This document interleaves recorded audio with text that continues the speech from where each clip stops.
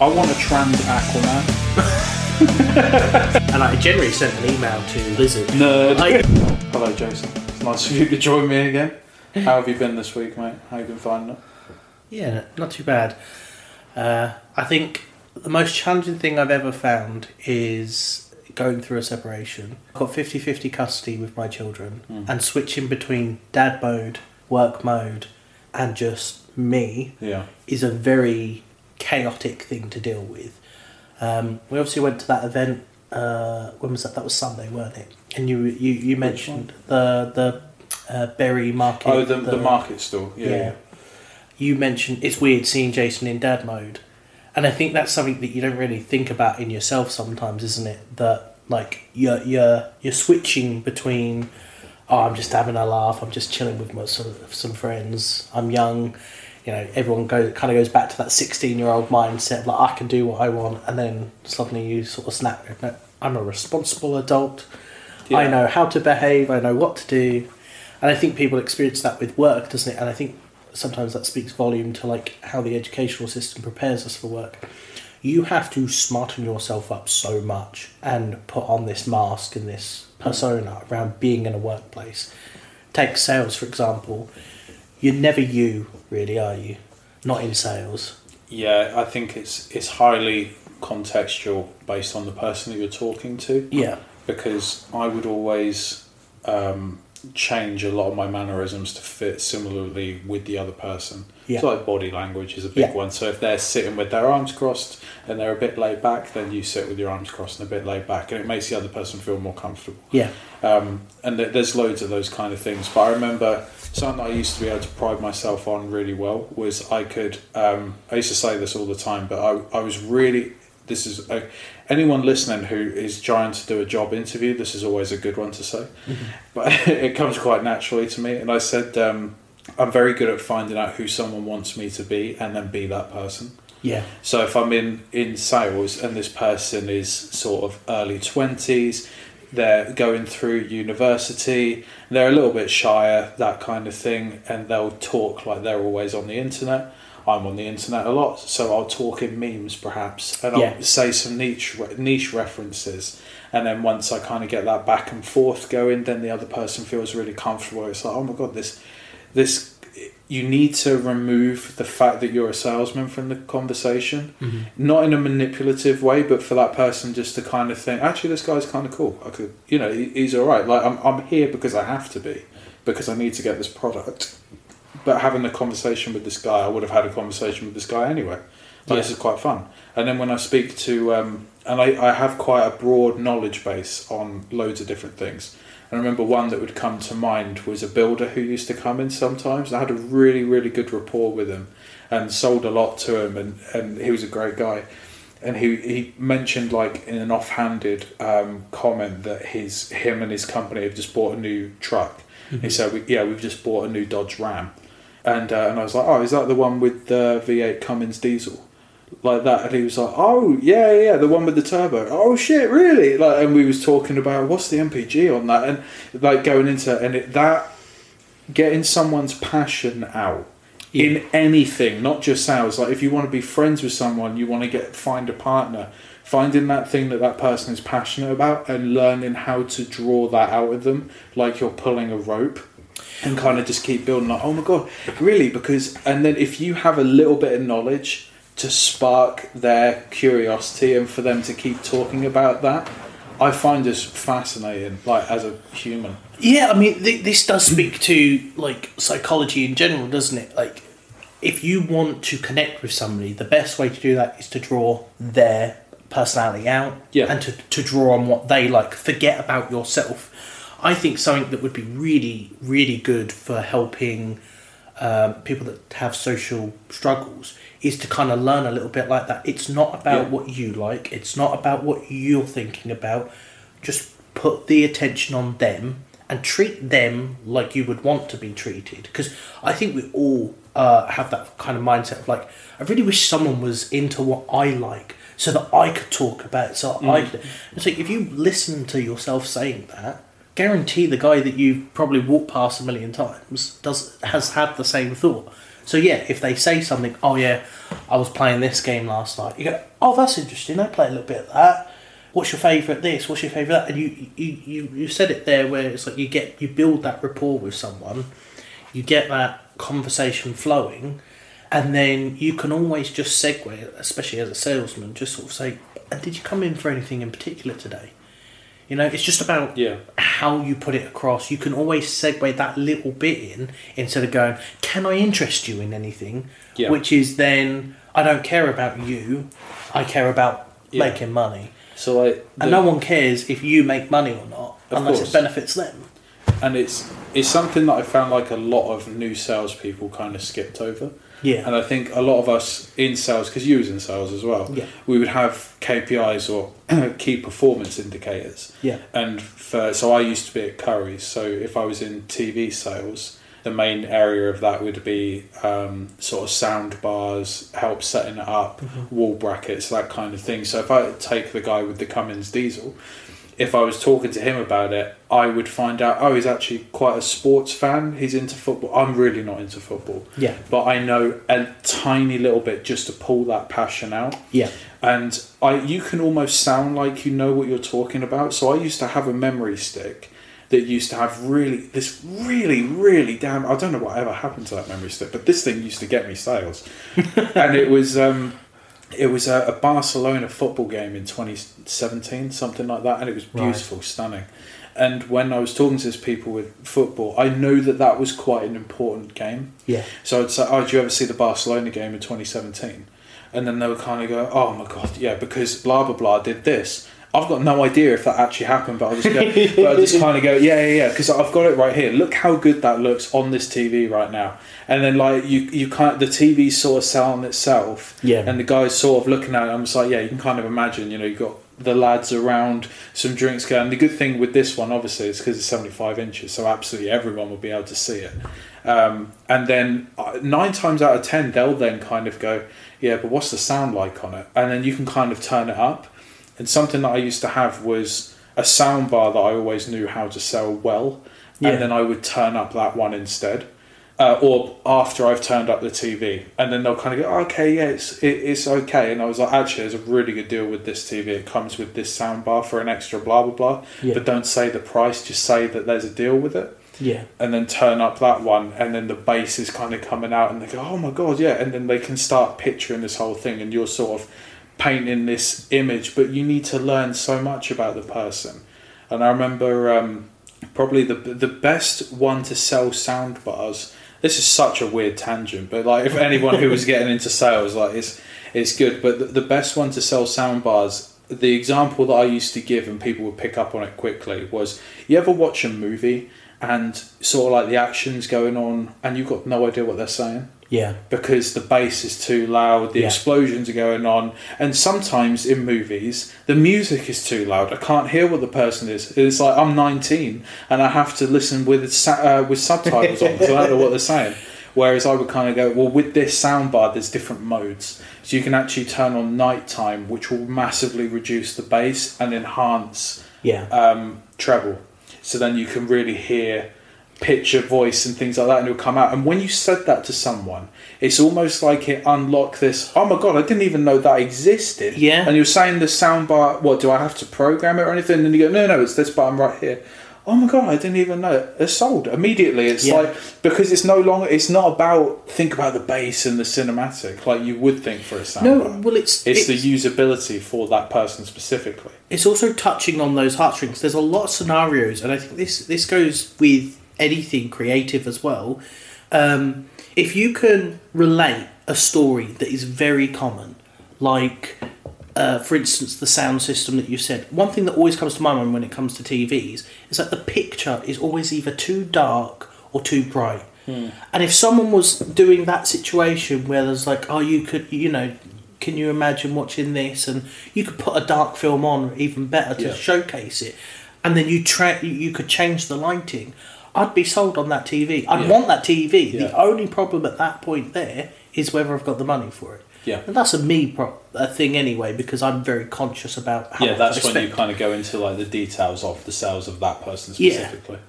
But it is something that if you can have that little story that's like everyone can relate to, you can hook line anybody, and you can almost at that point ask for any money. And this kind of comes back to like the psychology of it, doesn't it? Because that's just one, relating to the customer, and two, giving them what they want. We all have things that are in our life that's like, oh, this could be a bit better. Oh, this could be a bit different. And then if someone's selling you that, if someone's being able to give you that, that's better than giving you food when you're hungry. I think that comes down to like, that's a sensation that not a lot of people realise how powerful that is to give to somebody. Because a lot of people aren't going into the conversation wanting the other person to bring that up. Because sometimes they don't even know it themselves. Yeah. And then you'll kind of say it, like that example of, you ever get it when a movie and you can't hear what the person is saying, and then they'll kind of go, so like if you're not that technologically literate, you up to that point might just think there's certain movies, maybe my hearing's just not going well, you know, maybe I should get that checked at some point. And now suddenly you have let's face it, a professional in the field will then kind of go, oh, it's usually because of this, and you can actually change it with this button. Hang on, sorry, say that again, so I wasn't really listening. And it's almost like you've given you know, like colourblind glasses to someone. Oh yeah, that's something that I did it the other day, because I've seen the filters on things like TikTok and that, and it's been like, oh cool, that's how dogs see, that's normal. I didn't even think about that could be used for colourblind, and seeing the image, you just go, wow. Yeah, that's a different world. Yeah, as much as it is everything physical is the same, those colours really do change it. And it made me laugh, because I think the video that I was watching at the time was one of those that's like, oh, check this out, everybody, this is what my husband can see. And they go, yeah, that's normal. And it's like, I'm sorry, what? Oh, I think I saw that one. Yeah, it's just like, you just can't believe that that's something that someone's just used to. Yeah. Because you're used to what you see. And I think, again, this kind of speaks volumes for like putting your feet in other people's shoes. It's like, if you can open yourself up to that, to actually understand that somebody else sees it differently to you, you can kind of connect with people more. Because it's very easy to get someone to talk if you make it about them. I think this is kind of key with like video games, which I do admit a lot of people seem to make the mistake. It's like, oh, I really want to make this type of game because I really enjoy them. No. Take what you like, what you want, and put it out the way.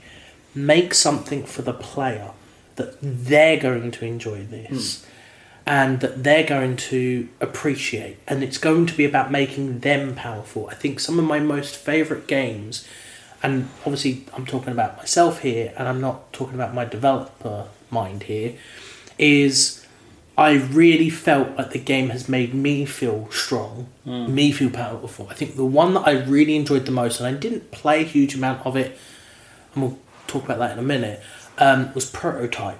Oh, I loved Prototype. The way that so game good. made me feel, when I picked that game up the first time, I was like, wow, I can launch myself across. It's like how you could morph body parts. Yeah. How there isn't a third game is so baffling. Because I think... Oh, by the way, that's owned by Activision Blizzard, I believe, and they've just been bought by Microsoft now. Wow, that deal has gone through. Yeah, I did hear about that deal. So maybe there is another one in the works. I think where they went wrong, and this is just my opinion, this isn't hard fact. Can I guess it before you say it? Yeah. Is it because they made the main character of the first game the enemy of the second game? No, I didn't know that, because I haven't played the second. Oh, really? Oh, no, okay. I played like 2/3 of the first game, and I don't really remember what stopped me playing, because I really enjoyed the game and the way it made you feel. But I am thinking that it's built too much around the narrative. It's built too much around the story. When a game that you just want to launch yourself from one section to another, because I don't know, maybe I'm wrong. Maybe it's just the people that made the story. This is going down a deep rabbit hole that I can't, because I've heard really good things about like the Spider-Man games, which is something that I would say is very akin. It's very similar. Yeah. But I've heard really good things about the story of that game. It doesn't drive me to play the game, because when I want a story-driven game, I want my choices to matter. when I think about narrative, I think about, oh, what can I do to change the outcome? How can I be a better person? How can I pick the right option in a scenario that I don't know what the right option is, and then have to deal with the repercussions of it, and kind of have that thought process. But when it comes to games that I kind of want to explore the world, I need a different type of narrative. I don't need the dialogue, conversation, cinematic style, which I feel like those games kind of tend to lend towards. They'll give you like maybe an hour of gameplay and then 10 minutes of video. So I didn't pay for the film here. I think I paid for what let Prototype down in that regard was the gameplay was really cool, but the missions were boring, because it's, when we think about from a designer's point of view, certain I remember a game called Anthem which came out not that long ago, and that was really hyped up, and then it was terrible, but it only really had two types of missions, and that would either be go hit fetch quest, so go here, get the thing, bring it back to me. And then the other type is go here, defend the point from enemies, and then get back to me. But like that's the only two.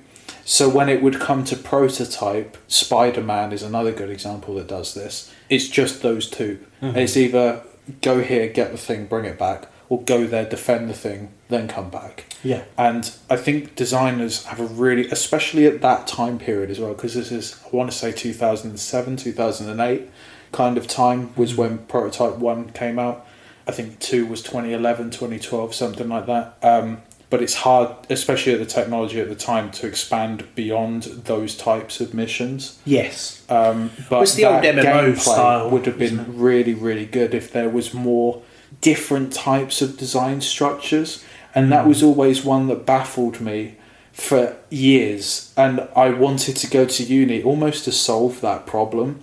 Because it was, where do you get this new idea? Because you could boil every game really down to either being a fetch quest or go here, defend the thing. There isn't really a third, fourth, fifth one that's coming to mind very well.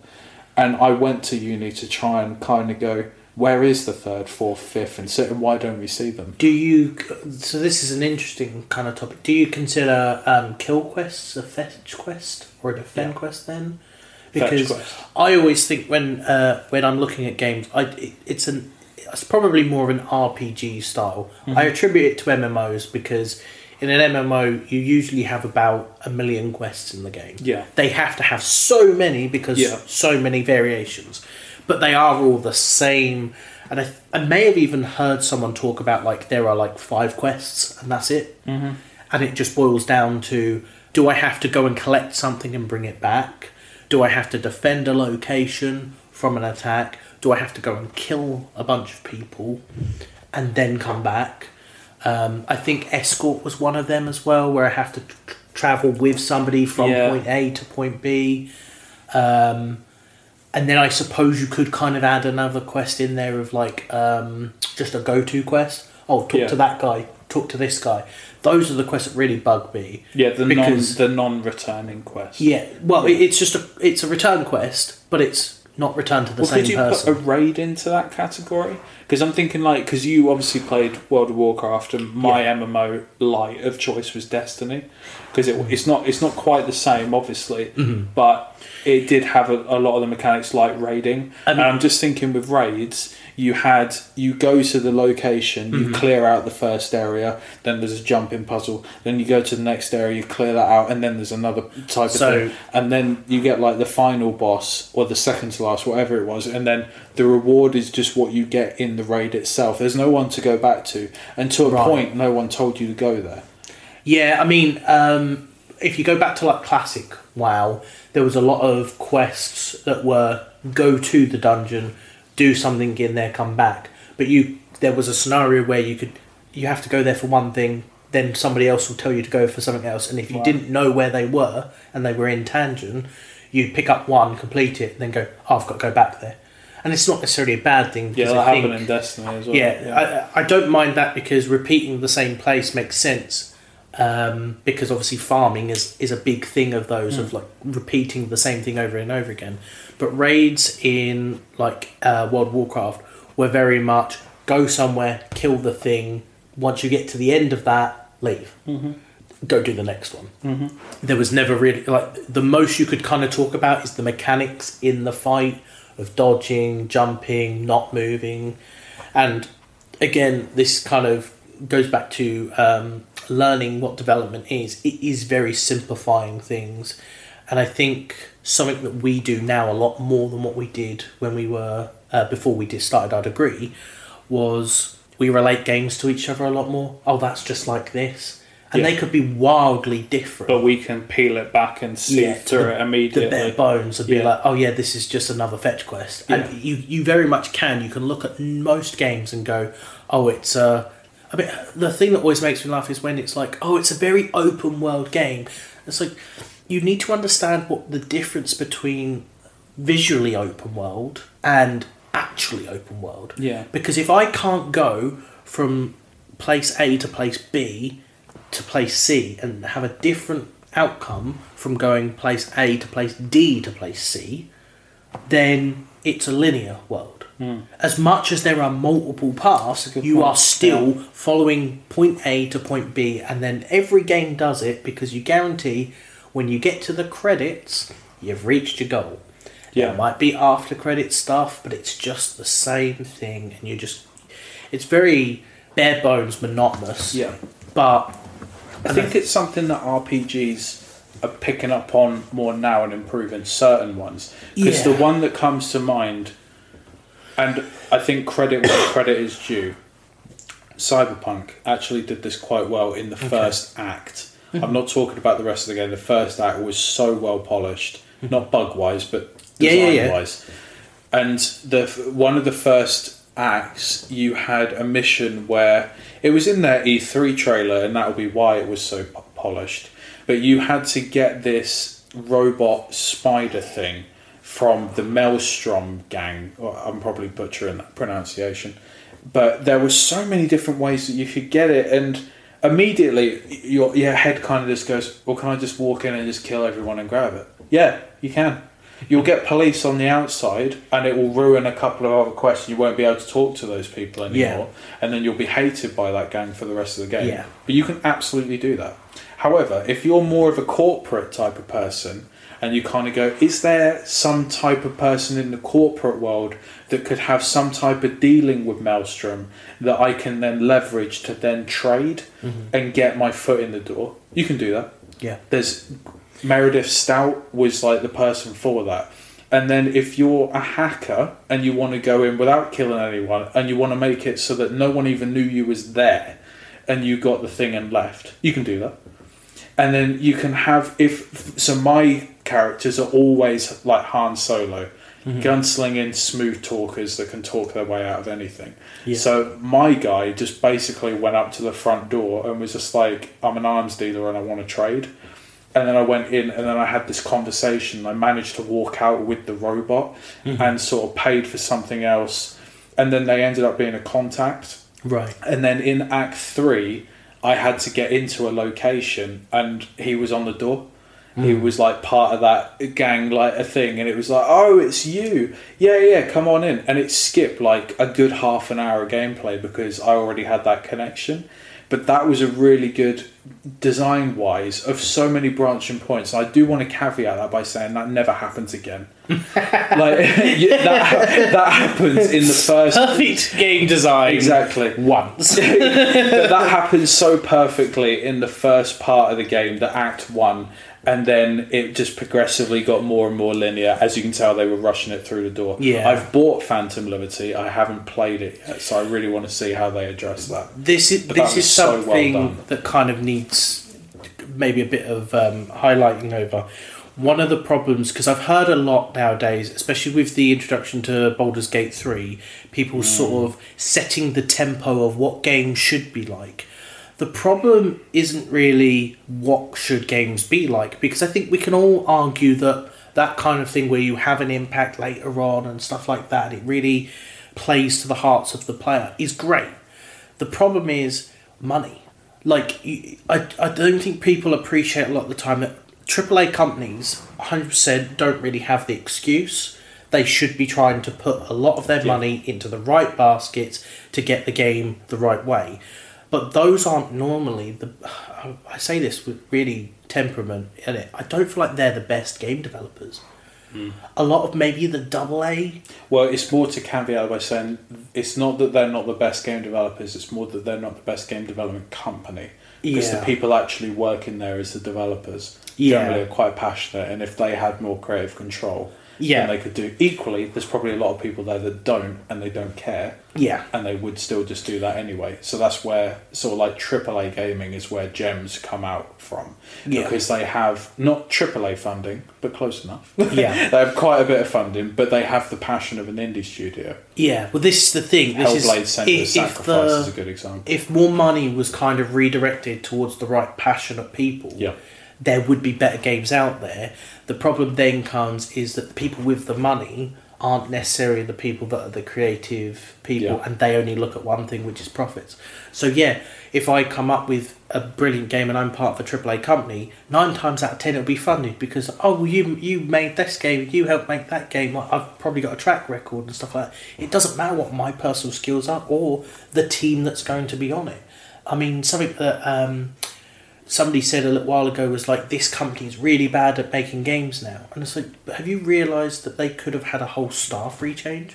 Yeah. It might not even be the same people. Just because the company name says any of them, Blizzard, whatever, doesn't mean it's the same people working on that BioWare game. is a really good example because they made most of the popular RPGs in the 2000s, early 2010s. Mass Effect is probably the one that's come into my most. Dragon Age is another good one, but they were also and Mass Effect was fantastic right until the end of the third one. But Mass Effect was a really, really good game, and so was Dragon's Age. But then they also made Dragon's Age Inquisition, which had its own problems. Admittedly, I didn't play enough of it to know. But I did play Mass Effect Andromeda, and that was terrible. Yeah. But it really wasn't that great. Again, same company, but probably not the same people. Well, even then, it could even be the same people, and they're they also targeting made the wrong Anthem. audience and stuff like that. This is the thing that I think people don't realise sometimes, is that it's not easy to stay up to date with what is current.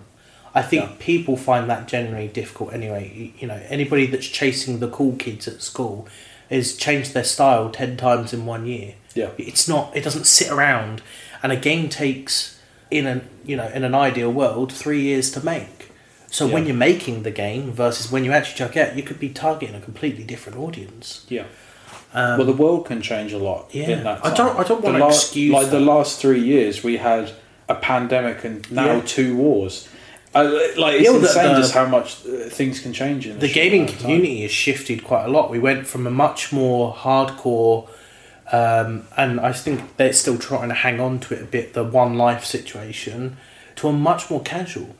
Games like Palia that are very casual based have quite a good sized audience, because that caters to a lot of people that have over lockdown started playing games for entertainment and go, wow, this is fun. I could think of several like Stardew Valley, Animal Planet. They're all really light-hearted games. Animal Crossing. Yeah, sorry, that's what I meant. I butchered that name. But those games really do cater to an audience, and when you're a developer, you can't make one game fit all. Yeah. So you do your best to target your audience, but again, that audience can change. I'm not the same person that plays the games I played 20 years ago. Yeah. 10 years ago. I played a lot more single player games when I was younger, partly maybe down to some personal issues, but it's still the fact that that's what I bought. That's what I went hunting for. I was like, I need the next single player RPG game that's going to make me live that world. Yeah. Whereas now I'm like, actually I want to do survival stuff. I want to, and something that I've talked about with other people, I really like the idea of a tower defense and survival game where we've spoken about it. It's so mine cool. resources to build up a defense thing to then have to deal with a massive wave. And the reason I talk about tower defense is because a lot of games that try to do this, defend your base, kind of, in my opinion, do it wrong because they kind of chuck everything at you from all directions, spawn everything, go. Whereas I kind of really want that maze type thing of like, no, they're going to come from the north this time. And games have done it before. There's a niche game, I don't know how many people have played it, maybe a lot of people have, called Viking. It's been on my wish list for a long time. Has it? Yeah. So I tried playing it on my computer, but it didn't work through Steam for some reason. Yeah. But I played it when it was on the PlayStation. When did that release? Don't quote me on that one, but like early 2000s. Fair. Yeah. But that was a really, really good system that I have seen attempted a few times since. You had a lot of like stealth rogue type missions, and you could kind of run at it brute force, but you're going to find it a lot more difficult. Complete these objectives, which a lot of it was basic RPG stuff: collect, unlock, point, grab, defend, and then you'd have a massive war. So all the allies that you've built over this couple days of playthrough then help you take down the entire enemy in that area, and you would literally have a massive army and you'd be running down with them. Then you'd have some dragons fly over and breathe fire. You'd have to take one point and destroy the catapults, take another point, destroy the boss there. And that used to be, I loved that game. And I tried to play it in a nostalgic way of like, I really used to like playing that, I want to play it again. And it just didn't hit the same spot. Because I now want to do the reverse, I think. So that was very much, I'm attacking people behind their defences, but now I want to defend and kind of protect and build up this.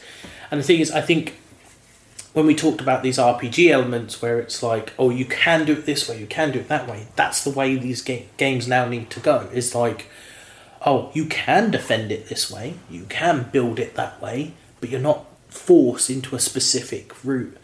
And something I think we've talked about as well is talent trees really discourage this. It should enable it, because the idea of a talent tree is that you can go down many paths, and it's very much a branching network of like you take one and then you've got two options. But most of the time, something that happens, and I think this happens more and more because of a social side of it, is there's the perfect build. And because people say that has a knock-on effect. The idea of the meta build ruins a lot of games. And maybe that's to do with the competitive nature. Like the competitive scene is very much there a lot of the time, especially for them. I think the more hardcore people have gone down the competitive route. People seem to kind of like love their leaderboards. And this is again why those become a focus for game development. Building on that's come to mind is I quite like racing games because obviously I like cars. And I think what ruined Forza online racing is the idea of the meta build. So what I really liked about Forza was you could take, if it was like an A-class race, so like, I don't know, it's hard to translate for someone that doesn't play Forza. But that's sort of like a high-end mid-level car. I would then look at a car from 1980s that's way lower than that. So I'd kind of go Ford Escort XR3i, something like that. And then I'd swap out the engine with a 2-litre rally engine, and then I'd change the gearbox to a sequential, and it's no longer front-wheel drive, it's now four-wheel drive. And it's got all the aero, and it's really low to the ground, and now it's been modified to that level. And I want to compete with people that are in like Mercedes of like 2000s to see how it would keep up. But you would start going into like an A-class race, and then there would be a meta build for A-class racing. And it would be someone that's in a weirdly modified car, and there'll be, if there was a race of 10 people in there, 5 of them would have this car. And it ruins it, because it's sort of, I want to know how good my Escort is against someone else's Cosworth build that they've made, or their Mustang that they've put together. But then you end up with this meta thing, and I think this is really prominent in Call of Duty and first-person shooters in general, because I used to play Black Ops 2 a lot back in the day. And you would constantly kind of go, I'm not performing well in the game, let me YouTube the best load out for this patch, and then you start playing that, and then this is what I was going to say with Mario Kart. There's no player agency is what I'm trying to get at. Mario Kart has a new flavour of the month. Every time there'll be a new racer with a new car with a new setup. This is the best. and then they'll do a patch that will somehow get nerfed or something else will get buffed. Now this is the new one. I think some of the other games that kind of comes to mind and it's a bit more chaotic is like League of Legends. So this is the top picked character at this month. And something I actually watched a little while ago, which I thought was a really clever thing, is that in that game, let's just take one situation which is called the top lane, which is a solo 1 versus 1 fight opportunity with your character and theirs. Someone was acknowledging the pick rate problem and it's really good. So a hero's pick rate goes up and everyone starts playing it. Everyone's like, oh, this is the best top lane, blah blah blah blah blah. And then his counterpart gets picked more because more people are playing that one. So now this hero is now the top player picked. So it has that like, right, okay, now you play this because that's being picked so much. And I think that's really the way it should happen to a point. The problem is what I hear and what I see a lot of the time is nerfs and changes happen, which then people change their picks. Whereas what you should be doing is listening to the meta and going, well, I know this beats that. It's the rock, paper, scissors game. Yeah. That's what these games should be based around. It's like, okay, well... And when I think about racing games, I think about speed, acceleration, drift, brakes. Those should be counterbalanced. So realistically, there's only 4 cars. But they look different, or you know... So that's the way you're playing the game, is you can make your car look any way you want, but there's 1 or 4 cars. Are you racing against the speed cars? Okay, take a drift car because that beats them. And then it's that mentality that you are just playing another... And this is something I've kind of related a lot, is every game nearly, when it's competitive, is a rock, paper, scissors game. It's... What game balancing exists for a reason, and you've just boiled down what game balancing actually is. Yeah, and I think sometimes people don't do that. Maybe because it gets too hung up on numbers and things like that. I always thought this when I did play World of Warcraft. How is it so difficult to balance a damage thing when if I do 10,000 damage in one single attack that takes me 5 seconds to cast, but you do 2,000 damage on something that takes you 1 second to cast, surely that's equal. Because in 5 seconds, you're going to do 10,000 damage. I've had that thought as well, yeah. I know when it comes, and this is usually the problem when it's player versus player, the health pools and everything is a lot lower, so 10,000 damage in 5 seconds could one-shot somebody, whereas I might have to move a lot, and the range issues and stuff like that. There's a load more factors to take into consideration. But when it comes down to like the generic, I almost think they might need to just strip these stuff back a bit, which would help the situation, and try to boil it down. But the number crunching to me was always so... Maybe it's because I haven't worked on it and seen the way it's being built, but it always seemed so straightforward. If it takes me 5 seconds to do it, I should do this amount of damage, and I should do the same amount of damage in that time. And I know, for example, Overwatch balancing, they have a lot of issues with buffing other people. So a Mercy can increase the damage of any person. Destiny had this as well. Yeah. So if I can amplify your damage, then suddenly what was balanced is now unbalanced. Yeah. But then my mindset is, well, if you both have access to it, it's balanced. Destiny's way of getting out of that was to not let things stack. So that used to be in a raid, you would have like a warlock that would put down a well of radiance and it would basically buff your weapon damage.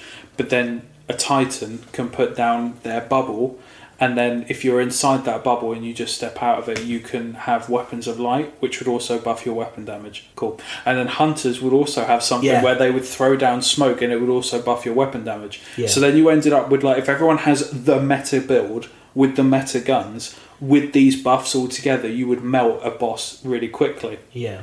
And the problem is, people actually really enjoyed that. Because it took a long time for you to get to that point where your whole team could actually do that. Mm-hmm. It wasn't something that you just accidentally stumble across. Mm-hmm. So Destiny's way of doing to get rid of that was it would no longer stack.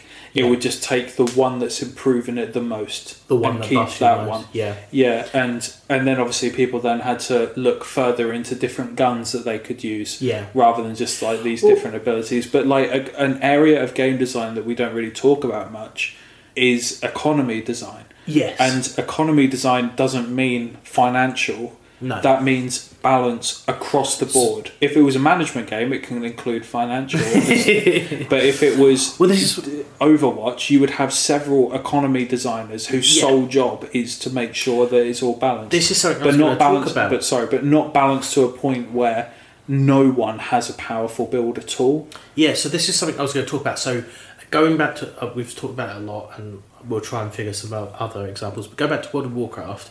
Something that used to happen a lot, and I think this was when it was a bit easier, is you'd bring specific classes with specific specs because they would bring a specific buff. Yeah. And then you go, right, we need one of these, we need one of them, we need one of these. And they tried, and it kind of had a negative impact, I think, from a lot of the feedback I heard, was they tried to give that buff to more people in the hopes that, well, you don't need one of every hero. I mean, when there were 10 classes and you would go to a 10-man raid, you would think, have one of each class, because at that point you've balanced it and you've got one of everything. Because the PvE element, the player versus environment, is very much, we should be trying to almost make a puzzle piece, a jigsaw. I have one component, you have another, let's put them together, it's now a completed picture. Whereas I think the problem still always comes back to that player versus player, which That's then always where balance is hardest. Does have a lot of attraction from people where your puzzle, because again, this is where they kind of need to separate player versus environment versus player, because then it becomes less about gluing pieces together to make the perfect puzzle piece and now countering each other. Yeah. So you play rock, I play paper. You play paper, I play scissors. And we have that ebb and flow of, and I thought this was the way it was going to work in places like, in games like Call of Duty and stuff, because whenever you die, you respawn. So you should have that option to go, oh, well, he's playing this build, so I'll play that one, because now I counter him, and now I've got the advantage. Obviously, other things that factor into that are skill, and I think a lot of people ignore that.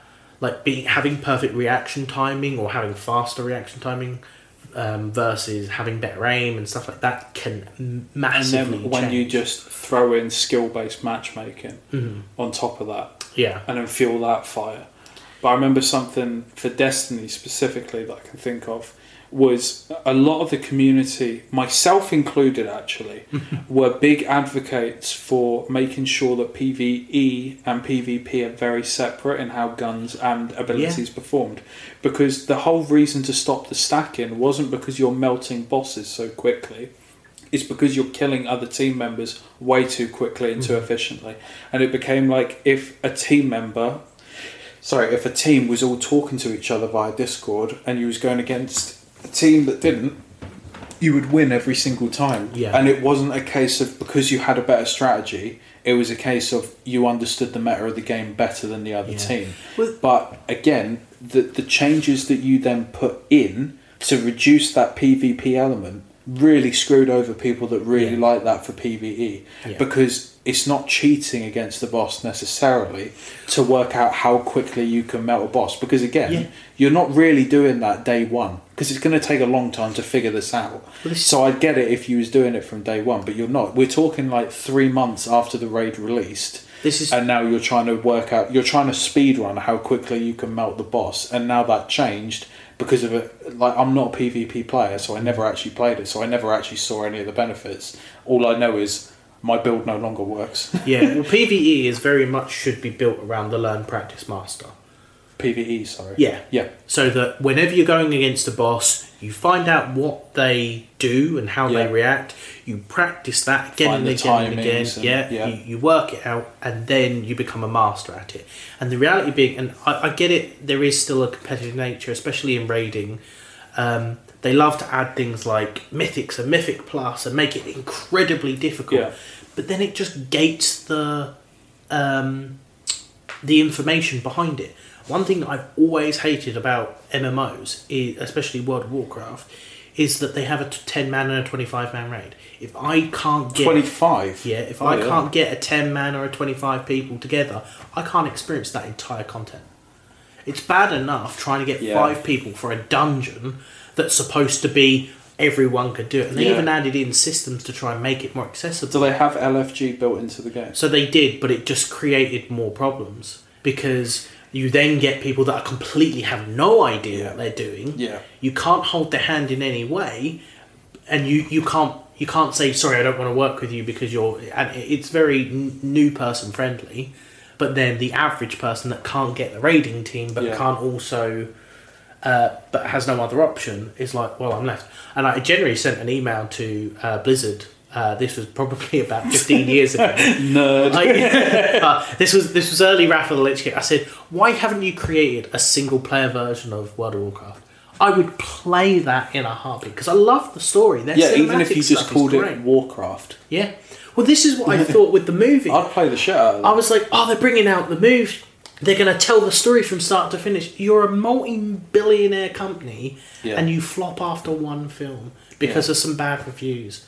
Pick yourself up. I actually quite like that movie. I loved it. I hate the fact because, and I'll say something here that's very, I can't think of the word now. Divisive? Against what everybody else thinks. Okay, yeah. Daredevil movie. No, everybody over here goes, it was a terrible movie. I hate it. I was like, I love that movie. Yeah. And this is the thing. I feel like every time I see something, I was like, wow, that was amazing. I could literally sit here and name like 10 movies off the top of my head. I'm not going to. I won't put anybody through that misery. But I could think of several things that's like, that could have done with a sequel. That could have done with a sequel. But people just go, it's not making the money. Yeah. You know a movie that I thought was like sacrilege that didn't have a sequel? Go on. Hancock.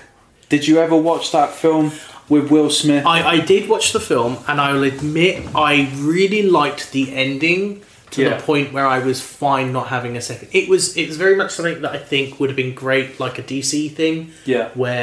But I say DC, Marvel does it better in my opinion. If they bought the rights to Hancock, few different heroes in. Could you imagine, right, the Avengers and how that is, right?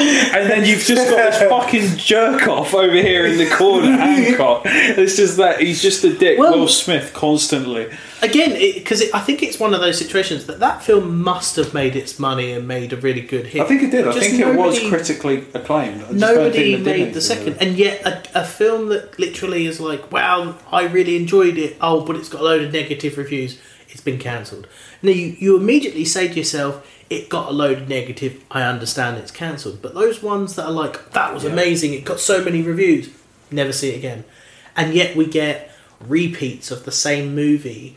And I won't mention them, but the Disney movies, like right now they are just on it. Like, we're remaking everything, but not the film that I want remade. And I will say this: what am I saying? Not National Treasure Planet. Yeah. If they made a live action Treasure Planet, I'd watch that. Yeah. But all the other ones, I don't care about Snow White. It was a fine movie when it was made. I loved it as a child. I grew up on some of them stuff and it was amazing. But you really need to stop remaking the same thing. Stop beating the dead horse, man. The horse died decades ago. Because the one thing I will stand behind is when those movies were made, they were made in an era that was very much built around how people are looked at, and you know, a lot of people were like, oh, women are helpless and women need protection, and we're moving away from that, and I'm happy that we're moving away from that. But you don't have to redo that movie or change that movie to get that point across or to do it. You can literally just make a different movie because these companies have the money. They're not sitting there going, I can't feed my kids today. I feel like a really good example of that was Black Panther. And what do you mean, sorry? Because that was critically acclaimed, fantastic, and sparked its own form of culture. Yeah. And it didn't replace anything. Do you know what I mean? Like, there was never a White Panther. They always just had Black Panther, and they did it so incredibly well, and they were so respectful to cultures that are around that kind of environment, and made it this incredible thing. And it's such a good example because, again, it didn't replace something. It just made a really, really, really good thing. I would question its heritage. Now, I'm not going to sit here and butcher somebody that has clearly done a lot of amazing stuff. The Marvel industry is really great. But there is a question there of whether it was originally designed in comic book era to keep inclusivity. Because the main thing I've always liked is the story behind the creation of Spider-Man. The reason he is a superhero completely covered is because he could beat anybody underneath. The irony is, when you look at superheroes like Batman, has had so many actors over the lifespan of them films. There are God knows how many films with God knows how many actors. I can't keep track of them now. I think it's like 7 or 8.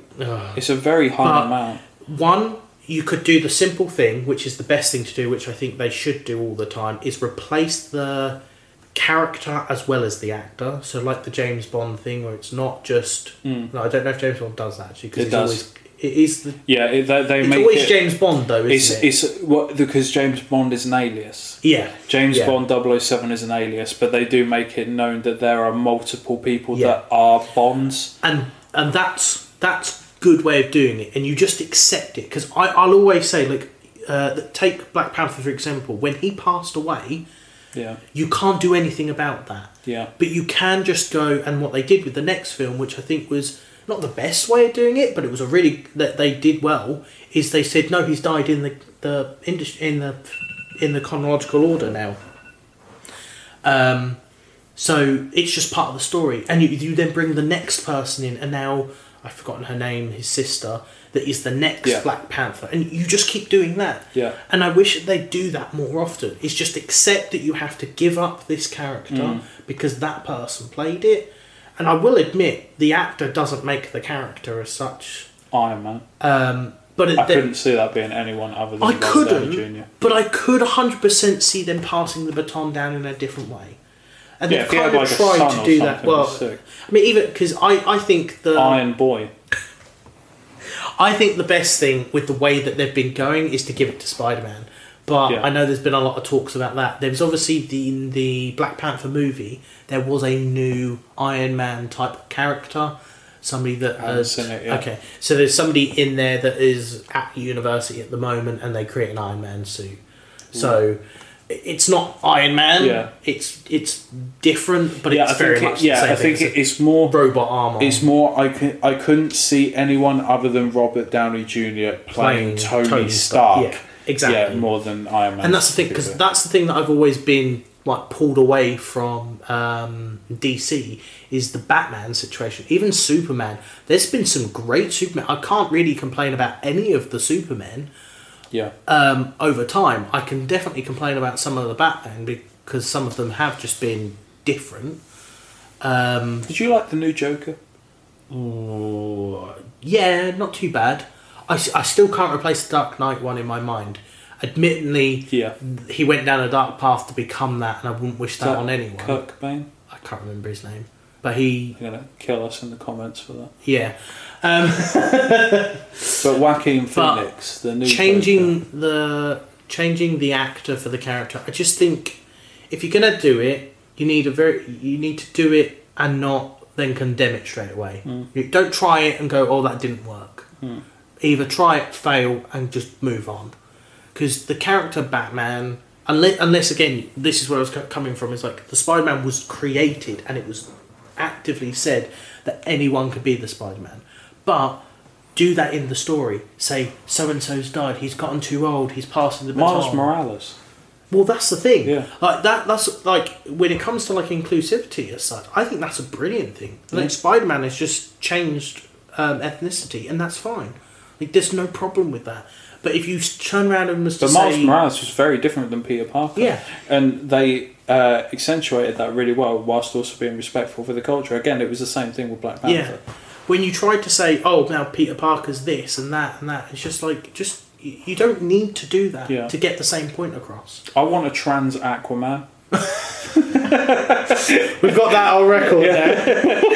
Why not? Let's go really different. I really liked... what's his face that played Jason Momoa? Yeah, Jason Momoa that played Aquaman.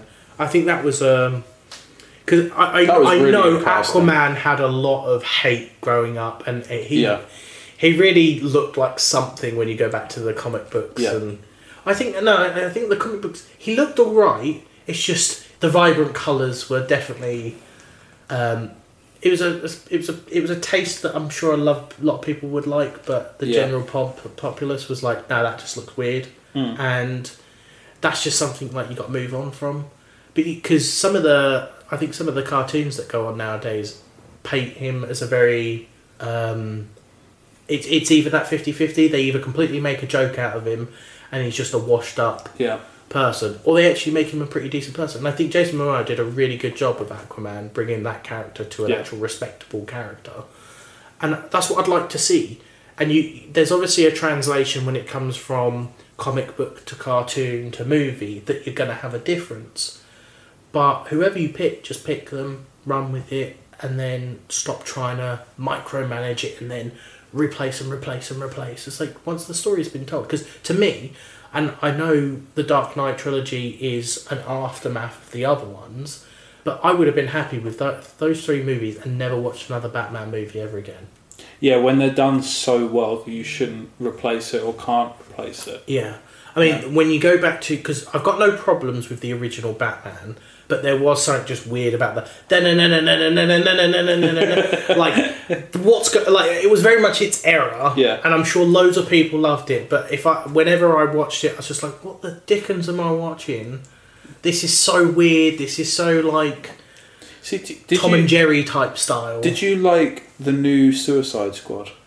I haven't watched that one. Really? Yeah. I'm really do yourself a favour, man. Well, I'm put off because I really liked the first one. Yeah, but James Gunn is so good at directing this. Yeah, well, that's the thing. I've heard a lot of... I've seen a lot of his movies and he is good. I'm just... I in that stage in my life where when I find something I like, I don't really want to ruin it and then taint it. I do agree, and I actually quite like the first Suicide Squad, but the second is so different. It's really different. I think the problem I've had, and this does stem a lot to like what's happened over the last few years, because there's a lot of like strikes happening now. There's a lot of problems that people are facing, and when I watched the ad for Suicide Squad, I was already kind of put off it for the second one, sorry. And then there was just a load of other stuff around it, and I was like, is that Suicide Squad or is this? And it wasn't really clear to me, which kind of then kept me put off it. Because I don't want to knock it. I don't think it's necessarily bad, but it's the John Cena movie. Yeah, because he was in that, wasn't he, in Suicide Squad 2. He's so good in that. I'm not, because the thing is, I like his films a lot of the time, but I think it came down to like a lot of memes being done about him. It's just oversaturating the same thing. So I just don't want to watch it. But I really liked him in Suicide Squad because it really lent into that American fake patriotism. Right. That constant, I'm going to do what's right. So I'm going to put down this child because they're a terror. And it's like, and anyone looks like going, whoa. But it's that, and it constantly it's so funny.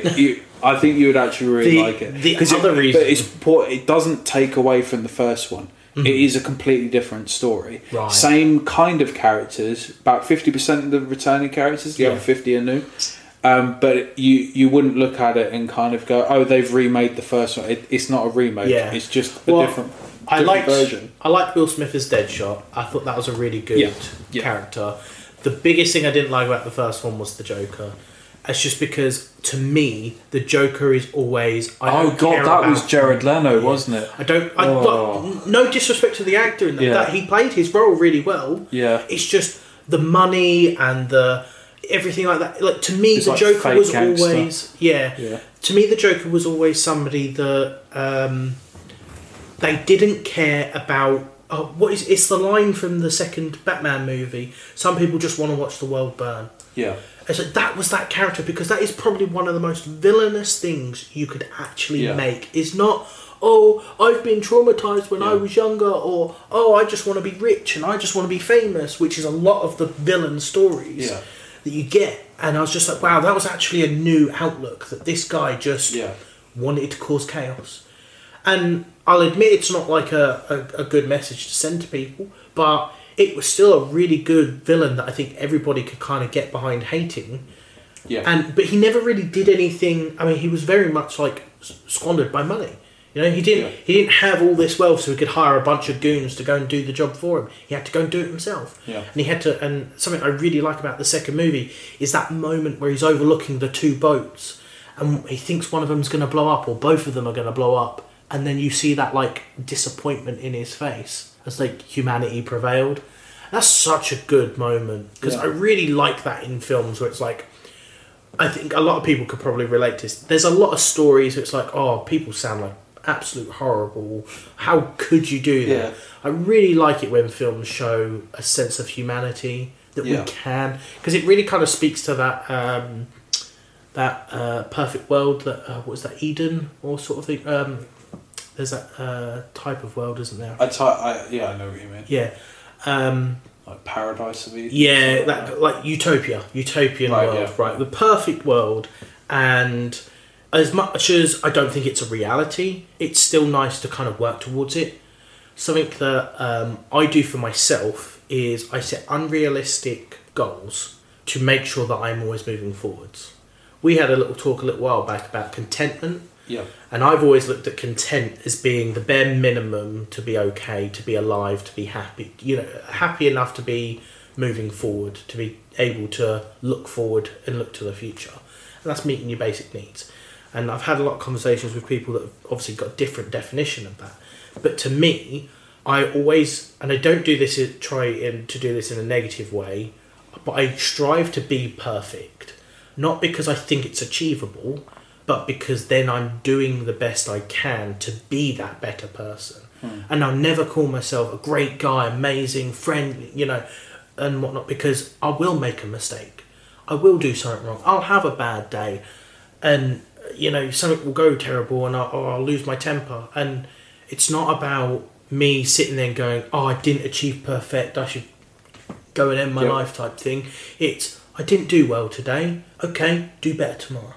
Because I just think that mentality, as much as I'm guilty of it, like I'm not the best person in the world, and I know in hindsight I'm saying I'll never say it, so no, I know what you mean. Yeah. Two crosses there, but I don't think there's a problem with striving to be the best you can. Yeah, there's a problem with being negative about yourself when you're not achieving that, because you can really just aim to be the best and kindest person you can be, and just accept that today was a bad day and move on. Yeah. And I think that comes from my belief in humanity can be perfect. We can get there, but it's not going to happen today, and you got to just keep working to it. And I think that's something that's really powerful in movies, in games, that you can sell. You can kind of create that, get to that end goal, get to that perfect happy ending. I think I've spoken about this before. I would love a game that does do a sad ending. I think I'd like to see movies do that too.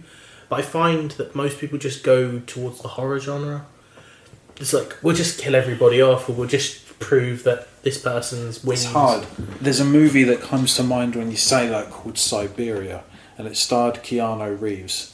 And I hate that film. Mm-hmm. And I hate that film because it felt similar to John Wick. Right. Like the best parts of John Wick. Yeah. But he was retired and he didn't want to do this anymore, but he also wasn't like John Wick. Mm-hmm.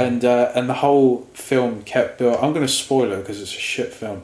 And but like the whole spoilers in case anybody doesn't want to hear this. It's got 3 out of 10 on IMDb, I think. But it builds up to like this crescendo at the end, where it's just like it's him versus the bad guy. It's that kind of thing. Gets shot and dead. Really? Yeah, and that's where like the film ends with like a zoom out of his bleeding corpse on the ground, dying. And then it just cuts to credits. And I was kind of like, that I wasted 2 hours. Like that's all that was. So I know what you mean about having a movie with like the sad ending, but I think it needs to be done really, really well, because otherwise you'll end up with that effect of me kind of going, that was a shit film. Yeah, it's not just a sad ending. I think it's like where the villain actually wins and stuff like that.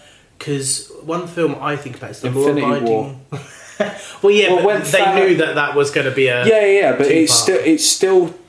I think we all knew that was going to be a 2-part series. Obviously, Deathly Hallows.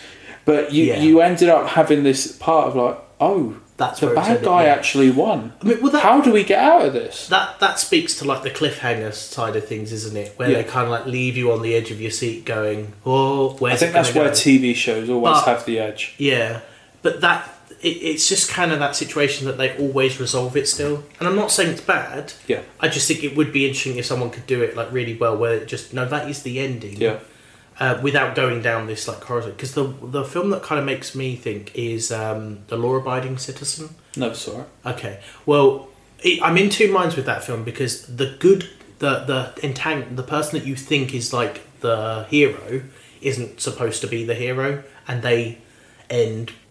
This is a bit of a spoiler. They end by getting killed at the end of it. Lovely.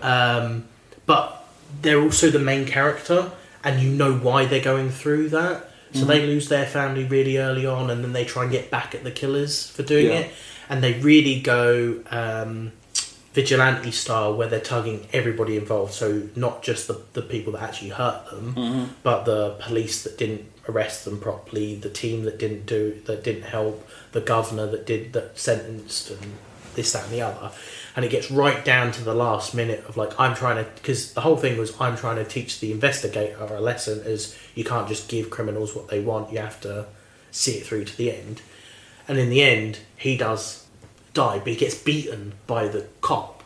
And I think that's such an unpoetic ending. Yeah. Because I think a lot of people can kind of think back, if my family was killed by a bunch of killers, and I go to the court and they get off, or the guy that I watched do the most of the bit, because this is obviously what happens, he gets off by blaming his other guy. It's like, that's not justice. Yeah. And the ending is the guy that got wronged in the first place, who shouldn't have, because his prosecutor took a deal and was like, oh, we can get this other guy instead of the main guy.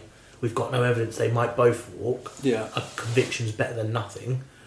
And it was that situation where like the person that was wrong should not have died in the end. You kind of expect that happy ending, and then it just was like, no. And I kind of think it's a little bit to do with how that film was portraying people, because you kind of felt for the main protagonist being the victim, but then he started doing things that was obviously becoming the bad guy himself. Joker. No. Like the new Joker. Oh, is that the new Joker? Is like that? Is it? Well, yeah. Oh, have you not seen it? Is that the one where Joaquin Phoenix? I feel like I have seen that. It's the newest because I think that's the one where he's kind of portrayed as a really nice guy, but then he goes a bit insane. Yeah, like I think the real horror of that film was because it was relatable. And I think this is where American Psycho also comes into it, because I'm of the belief that American Psycho is a black comedy. Really, at its bare bones. That's also what Bret Easton Ellis, the writer of that, also stated. Yeah. But the real horror in both of those movies and stories is because you actually see yourself in the villain, and it makes you question yourself. And that's where the horror lies. And I think in Joker was this constant back and forth of beatdowns constantly in his life, and you kind of look at it and it's like, God, this guy just can't catch a break. Yeah. And it gets more and more crazy and that kind of thing, and it shows a lot about a person, how long they hold on to, no, he's a good guy in the bad situation, and then more and more things come, and it's like, when do you start letting that go? Yeah. And by the end of the film, where he's obviously lost on the talk show, and that final button was pushed. Yeah, and that sort of sent him over the edge. And now, congratulations, I'm now the Joker. I am the Joker. That is me now. I've done this thing, and this is now me. I'm curious to know the psychological impact of that, because, like you said, it's very relatable early on. I think a lot of people kind of go through life with a lot of negativity, a lot of people putting them down, and it's like, oh, you won't do this, or I'm going to do this, and a lot of their dreams aren't really met, and then I think a lot of people kind of go, oh, I'm going to do that, and then, oh, I don't have the money, or this crops up, that crops up, and we all get a little bit of like victim syndrome sort of thing, don't we, where it's like, I just cannot catch a break today. Everything's going negative. It's easy to blame it on someone else. Yeah. And I think a lot of people probably feel like that they could break at any minute.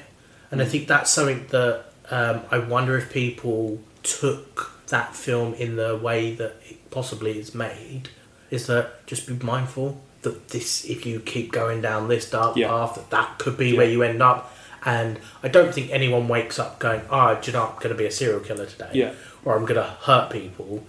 But you can definitely tell, like, in moments of rage, in excess, that if you push someone's buttons the wrong way enough time, they will explode, and you kind of have to deal with that. And it's difficult because no one should ever... Like, I generally think this is a very difficult thing to deal with like, criminality and that. If you push somebody to the edge and they snap, who's really at fault? Because we only really nowadays blame the person that committed the crime. And 100% we should be held accountable for the actions we take. One that pulls the trigger is the one that pulls the trigger. Yeah. But there's a motivation behind why he's holding the gun. You know, I think I've seen, this might have been an investigation thing or not, but there was somebody that said, pull the trigger or I'll shoot you. And I think that's something that we get into sometimes, is like that mentality that we feel like a gun's being held at our head, hence why we pull the trigger on somebody else. And that's the problem there, isn't it? It's like there's no ramification to the person that makes you pull the trigger. And I think that's a societal issue that we have. I don't think there's a solution for, really, because again, you don't watch the person that's breaking and going through that issue, but you see the reactions that they have, and then you can't help but say, well, you shouldn't have done that. And like that video that me and you referenced quite a bit, everyone is caught up in their own world. Yeah. Because everyone's life is just as complex and nuanced as anyone else's. Like, we all like to think that we're unique, but in that way, we're not unique at all, actually. Everyone has issues, dark areas, light areas, all those kind of things. And, and again, I think that is where, like, the horror of Joker and American Psycho comes out, is because you can relate to it. I just wish there wasn't so much stigma about talking about it. Yeah. Because I think a lot of people can agree. I mean, this is the whole thing about, like, men's mental health that's been going on for such a long time now. Yeah. Men have been told to grow up, stop being a baby, get a hold of yourself. For such a long time, the idea of talking and being honest with people is scary, because you don't want that constant badgering. Then you kind of do that to yourself, where you say, can't cry, don't cry. And the reality being is, well, what's wrong with a few tears? You know, it's good to let your emotions out. It's not good to bottle them up. You know, we've acknowledged that a lot nowadays, that really, if something upsets you, you should talk about it. But some of the stigma, I suppose, comes from, well, if I talk about it, then they'll get defensive. They'll start accusing me. I guess it's different if you talk to the person that's also the person that's pushing those buttons, rather than just a friend that you need to talk to about a situation. Yeah, I think the problem... that they're not involved in. Yeah, the problem still comes that because this is something I think is quite common in like men's industry and stuff. People keep pushing buttons because that's just considered banter. And there is a line where you've passed that banter line, but nobody stops still. Yeah, it then becomes like one way. This is what I think happens a lot of the time when, like, school shootings and that happen. I'm not defending anyone for doing it, but I can guarantee several people bullying one person, and then that continues. And even though someone could speak to them and say, stop, all right, I'll stop, someone else will come along. They didn't hear the word stop. They didn't get told anything. But now you've sent that person over the edge. And this speaks... I mean, we had a couple weeks ago now, that talk about critical thinking. And it's just about being mindful of your actions and that you might have consequences that you can't see. And something I really liked the other day, something reminded me that it was Mental Health Day. This was Tuesday, I believe. And... there was a post that said, when was the last time you asked somebody how they were? I think that's something we can all do. Nothing more than, hey, how are you? You don't have to get a genuine answer and response back. When was the last time you checked in with someone? And just do it. Because it doesn't hurt. Really doesn't. But you could change someone's day by doing that. I think that's something that... I'm going to send it to you after, but there's a podcast, a Joe Rogan podcast with Kevin Hart. And Kevin Hart is a super, super positive guy. Like, really positive. And he's big on the paying it forward method, but for positivity. And, like, the more people we have sort of spreading positivity, the more sort of normalised and more people will kind of say it. And he was sort of saying, if you just hold the door for someone, say how that person is. Hey, it's been a rough couple of days, but today let's make it a great day. Hey, your hair looks really good today. I don't know if you did something different with it. But you say it in like a joking way. It was like, someone probably needed to hear that. Yeah. And I think something that you and I both know is men don't get a lot of compliments in general. No. And that can either be from women, men, parents, family, whatever, friends, etc. And that can go a long way. We all know the stories of, like, I got told this shirt looked good 10 years ago. And Never took it off since. Yeah, and I've been wearing it ever since. Well, but whenever I've spoken to, like, girls about that kind of thing, they go, "Oh my God, really?" And it's like, yeah, you've got no idea just how little there is. Yeah, I mean, there's a saying, isn't there, that the first flowers a man will receive is on his funeral. And I think, like, I don't know many guys that actively turn around and say, "Yeah, I'd really love some flowers." But it's the sentiment behind the flower, yeah, isn't it? It is the fact that you are giving something to someone. Give me a 3D printed flower that can, like, turn into, like, a cool little action figure or something. That would be cool. Well, my one is always, give me Lego. We're sorted. Yeah. Yeah. I think most guys can get behind that. That is true. I'll put my life together. Yeah, I think we've talked about some nice, interesting things today, and I think something I'd really like to ask the audience is to just kind of give us some sort of game or movie that you think you've watched that's had an impact, because I think probably most people could sit there and think of something. Yeah. But I'd be really curious to know, one, not just what it is, but how it affected you. Yeah. Because I think that's really important that we do share these, and we've mentioned a few that we've liked and our enjoyments of them and the effects that they've had. But I think it's really kind of crucial to let the audience kind of, you know, give us some of their input, and we might not get back to it, but if we get the comments and we see the people interacting, then yeah, I think it doesn't have to be a big game as well. No. Because one that comes to my mind, and it's so simple, and I love this story. It was a teenager who lost his dad young, I think, and they both used to play Dirt Rally, like a racing game. And for those of you that haven't played sort of racing games, you used to have a ghost of your the best time that you managed to set for a lap, let's say.